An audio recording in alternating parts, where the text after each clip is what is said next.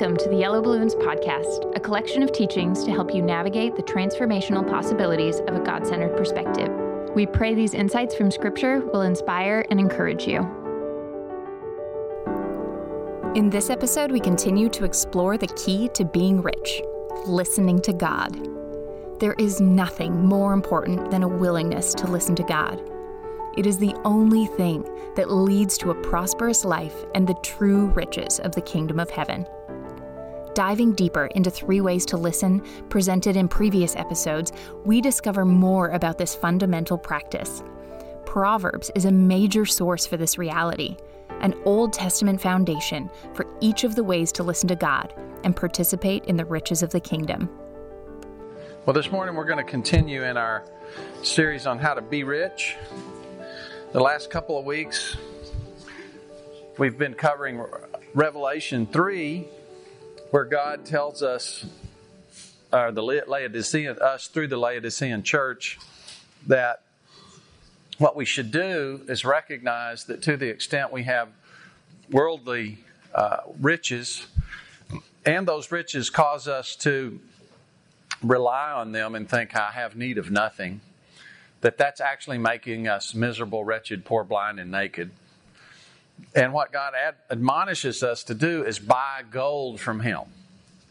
And how does He tell us to buy that gold? What's the key? Listening, okay. And He says, if you'll hear my voice, hear my knock, open the door, I'll come in and have a meal with you. We can talk about how to live life effectively. And we looked at 4 different categories of things that the Bible tells us to do in order to listen. One, of course, is to read the Bible.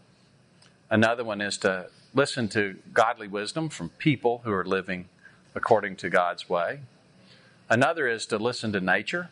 The heavens declare the glory of God, uttering speech day after day. And the fourth is to listen to the Spirit. The Spirit is actually talking, and Jesus said, I'm sending the Spirit to tell you stuff that I can't really tell you right now because you couldn't bear it right now. But after I leave, the Spirit's going to tell you all these things. And just as though He was there in person. So the Spirit is speaking to us as well. So I went back and looked at an Old Testament book, wondering, were these 4 things in it? And I looked at the book of Proverbs, and lo and behold, it's there. We could call this lesson today, same yesterday, today, and forever, perhaps, because there it is. So let's look at Proverbs 8:10. Proverbs. We're going to spend our day in Proverbs today. So Proverbs 8:10. Receive my instruction and not silver, and knowledge rather than choice gold. For wisdom is better than rubies, and all the things one may desire cannot be compared to her. Doesn't that sound a lot like buy from me gold refined in the fire? And how do you get it in Proverbs? In Revelation, you get it by listening, opening the door, fellowshipping with. How do you get rubies and something better than ruby, greater riches than rubies and silver here? In 8:10. Receive my instruction. What do you have to do? If you sit in a class, like if you're going to get anything out of this that we're doing right now, what are you going to have to do? You're going to have to listen, right? If you could get something even bigger out of it by tuning me out. That's always a possibility. But if you're going to get anything out of what I'm saying, you're going to have to listen. And so we're listening to God here, receive my instruction, receive knowledge from me, and what does that turn into? Wisdom. That's what wisdom is. Wisdom is just receiving knowledge from God. So the Old Testament principle that we looked at in Revelation 3 is just simply wisdom. Let's look at 8:19. My fruit is better than gold, yes, than fine gold, and my revenue than choice silver. So we know that if you have gold or silver, you can invest it and create an income stream. And God's saying, I'll give you a much better income stream. I'll give you a much better yield on your crop if you'll seek wisdom. Go back to 3 and verse 13. Happy is the man who finds wisdom and the man who gains understanding. Wisdom and understanding are basically synonyms in this book. They're different words, but they're used as like a play on each other. For her profits are better than the profits of silver, and her gain than fine gold. She's more precious than rubies. And all the things you may desire cannot compare with her. That is wisdom. Same basic idea. Look at 16:16. You'll see the same principle there in 16:16. How much better to get wisdom than gold? And to get understanding is to be chosen rather than silver.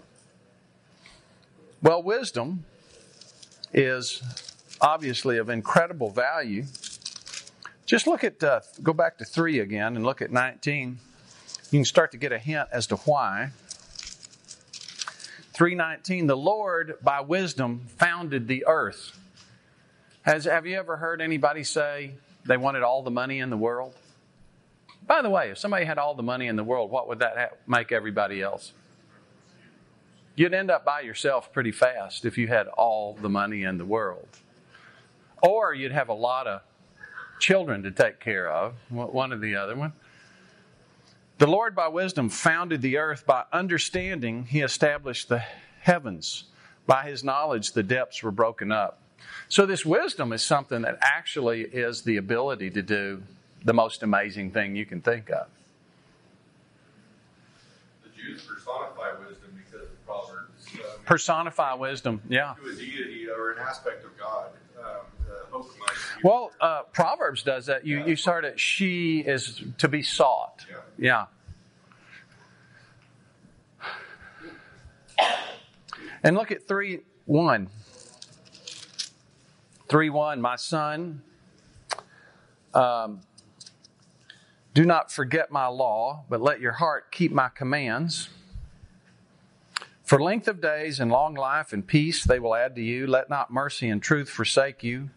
Bind them around your neck. Write them on the tablet of your heart. Peace, long life.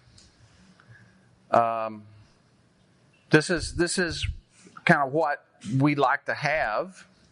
And see here that you can see wisdom is basically just, once again, knowledge and understanding. It's reality as reality is. Look at 1 through 3. The Proverbs of Solomon, the son of David, king of Israel. So this is 1,000 years before our Laodicean church letter. To know wisdom and instruction, to perceive the words of understanding, to receive the instruction of wisdom, justice, judgment, and equity, to give prudence to the simple. So wisdom is instruction. Wisdom is perceiving the words of understanding. It's not just listening, it's listening with understanding. And it brings about justice, prudence, and the simple. In the LXX, the Greek translation of the Hebrew Bible, it has 2 words, justice and truth. And the justice word is our old friend diakosune. It's the word that's translated righteousness or righteous in the book of Romans, where that word shows up over 50 times in the book of Romans. Justice or just. And so wisdom actually leads to justice and truth. Or justice and truth are the essence of wisdom. And in Romans, what is righteousness? What is it? It is when we live a life consistent with the way God made the world. It's living reality as reality actually is. You know, one of the big problems we have as people is trying to bring about harmony of all things by doing what?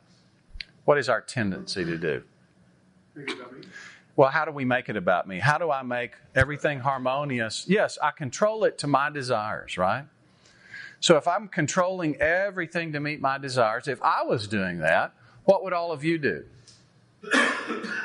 Wait on me. Yeah, you'd wait on me, do what I ask you to do. And would you be then enjoying life as you'd be wishing you were in my shoes, probably. And would I be happy? What I would be is alone in short order. And we see this, our friends in Africa, poor things. Every time they find a new diamond mine or a new oil strike, there's always a war. Because one group of people wants that stuff so they have power to conform things to their desires. The earth fills with violence because of this. Communism or Marxism, which is a dominant view around the earth, one of the contrasting views to Christianity, promises worldwide harmony. It asks people to give their life for worldwide harmony. We just need to kill a bunch of people first. And people buy into this thing. It's what our heart longs for harmony. Well, we can actually get it. And we get it by listening to God and living life His way. And we're going to see a lot in Proverbs about what that looks like. Well, does Proverbs have these 4 categories? It most certainly does. We read 1 through 3. My son, do not forget my law. Let my heart keep my commandments. That's nothing more than memorize the Scripture. And most certainly, memorize the Scripture is one of our 4 categories that we have. Write it on your heart. So that's more than just memorizing. What is that?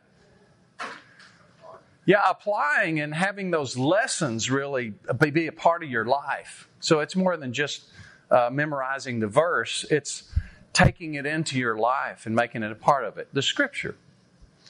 Let's look at 3:11 through 12. My son, do not despise the chastening of the Lord, nor resist His correction. When we come to the Scripture, what should our main motivation be? Talking to me. Talking to me, yeah, listening. What do you want? What do you mainly want to get out of the Scripture, though, when you come to it? What should our attitudes be? Correction. Yeah, how can I change? How can I change from my way to God's way? It's more typical for us to come to the Scripture for justification. Or what can I throw on someone else's? Yes. What can I use to hit somebody over the head with here? How can I validate whatever I already think? But the Scripture is here to correct us. What are we correcting from? Destructive way into a profitable way. A way that brings us great riches because it's bringing us harmony. Look, let's just think about it rationally for a minute. Everybody wants to be rich so that they can conform circumstances to the way they want it to be, right? I want to create a perfect environment for myself. I want to have other people treat me the way I want them to treat me.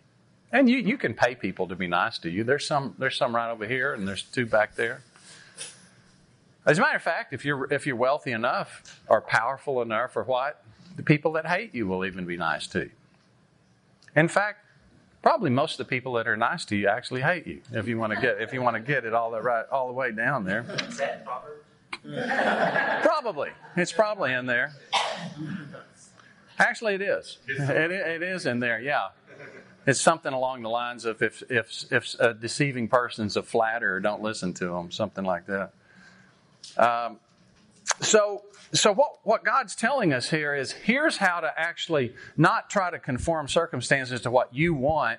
So what you find out is if you have enough power to cause all your desires to happen, usually what you do is destroy yourself a lot faster. Most of us are in self-destructive mode of some kind, but we're pacing ourselves because of lack of resources. And then suddenly you get all this money. You don't have to pace yourself anymore. Do you remember this Anna Nicole Smith? Do you remember that lady that married the 85-year-old billionaire and was really famous for a while? And what'd she last? 3 years before she was dead? Something like that? But she didn't have to pace herself anymore. And I heard some people interviewed after that. It's really tragic. And I heard some people interviewed after that. And they said, well, she went out in a flame of glory. She got what she wanted. It was a great life. Okay? I guess some people you just can't convince through any amount of experience. But what God's telling us here is, instead of trying to conform everything to us, which brings about violence, war, misery, self-destruction, what I'm going to do is help you understand how to fit into life as it is, like I made it. By the way, I have enough wisdom, God says, where since I actually made all this, I have the owner's manual. I can tell you how this works. And this is how to get this harmony that you're seeking. And you don't have to get money to do it. If you do this wisdom thing, money will flow your way, likely. But that's not going to be what makes you rich. What's going to make you rich is living this kind of life. So, reading the Bible certainly is in here. That's one of our 4 categories. What about listening to the Spirit? I was wondering if that would be in Proverbs. It's not there a lot, but it's there. Look at 123. Turn at my rebuke. Surely I will pour out my Spirit on you and make my words known to you. Isn't that interesting? This is before the Holy Spirit came in to dwell in us, which was the new mystery thing that happened after the day of Pentecost. But it was not a new thing for God's Spirit to talk to people. And He says here, look, if you'll listen to me, I'll come in with my Spirit and make sure you understand what I'm saying. 1,000 years before, Old Testament. 3:3. Oh, nope. I'm in the wrong spot. I'm looking at the wrong notes. Suddenly I lost. Oh, here it is. 16:1.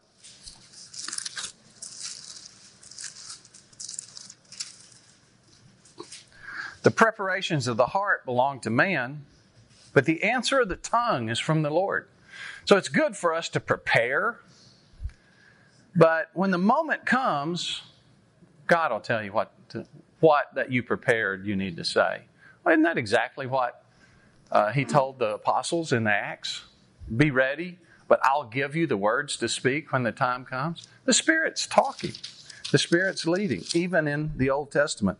And in 17:3, the refining pot is for silver, the furnace for gold, but the Lord tests the hearts. So here He is. He's still dealing with the heart and still talking to people, even in the Old Testament. So God doesn't change. What He does is He uses circumstances and cultures and individuals. He meets us where we are. If it's a Greek world, He speaks to people in Greek. If it's a Hebrew world, He speaks to people in Hebrew. So we talked about 4 different ways we can listen, and listening brings wisdom. Wisdom brings true riches. Read the Bible, it's here. Listen to the Spirit, it's here. What about nature? Well, the most clear nature one here in Proverbs is in 6:6. 6:6. Go to the ant. If you want to understand wisdom, if you want to understand true riches, something that's better than silver, better than gold, better than rubies, go watch some ants. I remember one time David, who's not the most introverted, studious person that we have. He's much more of a shiny object person. And we had him in Boy Scouts, and he was doing some merit badge. I think it was environmental science. And you had to spend like an hour or 2 hours observing nature. And he really enjoyed that for about 3 minutes. Then he was ready to do something else. But, I just exhorted him, you just have to do it. Well, I came back, and he was totally into what was going on in front of him. And he had lost his sense of time, really, because he got interested in ants. And these ants were scurrying all around, and all of a sudden they all dived into their hole because a cloud had come over. And when the cloud shadow hit, they dove into their hole, and he just totally captured his imagination. How do they know? They don't have AccuWeather on their iPhones. How do they know this is happening? And then he started looking at their trails and, all the trails they do and the big stuff that they got on their back hauling around. They're really fascinating Christians. When I was When I was a teenager, I had a beehive in Big Spring. Man, I tell you what, I spent hours with that thing. It was so much fun. I would catch the drones and the drones can't sting. And I'd tie a piece of thread on them and, do it walk them like a dog. I had all kinds of great games, but you just sit and watch these things, and they're amazing. They had little guards that would, every bee that came in the hive, they'd sniff them, to make sure the right people are coming in. They had scouts, and they do these little dances to tell everybody where to go get the flowers. Amazing. And the point of this is, go to the ant, you sluggard, consider her ways and be wise, which having no captain, overseer, or ruler, provides her supplies in the summer, gathers her food in the harvest. How long will you slumber, O sluggard? What there isn't in a beehive or an ant farm, either one, are any taskmasters. There's no bee out there.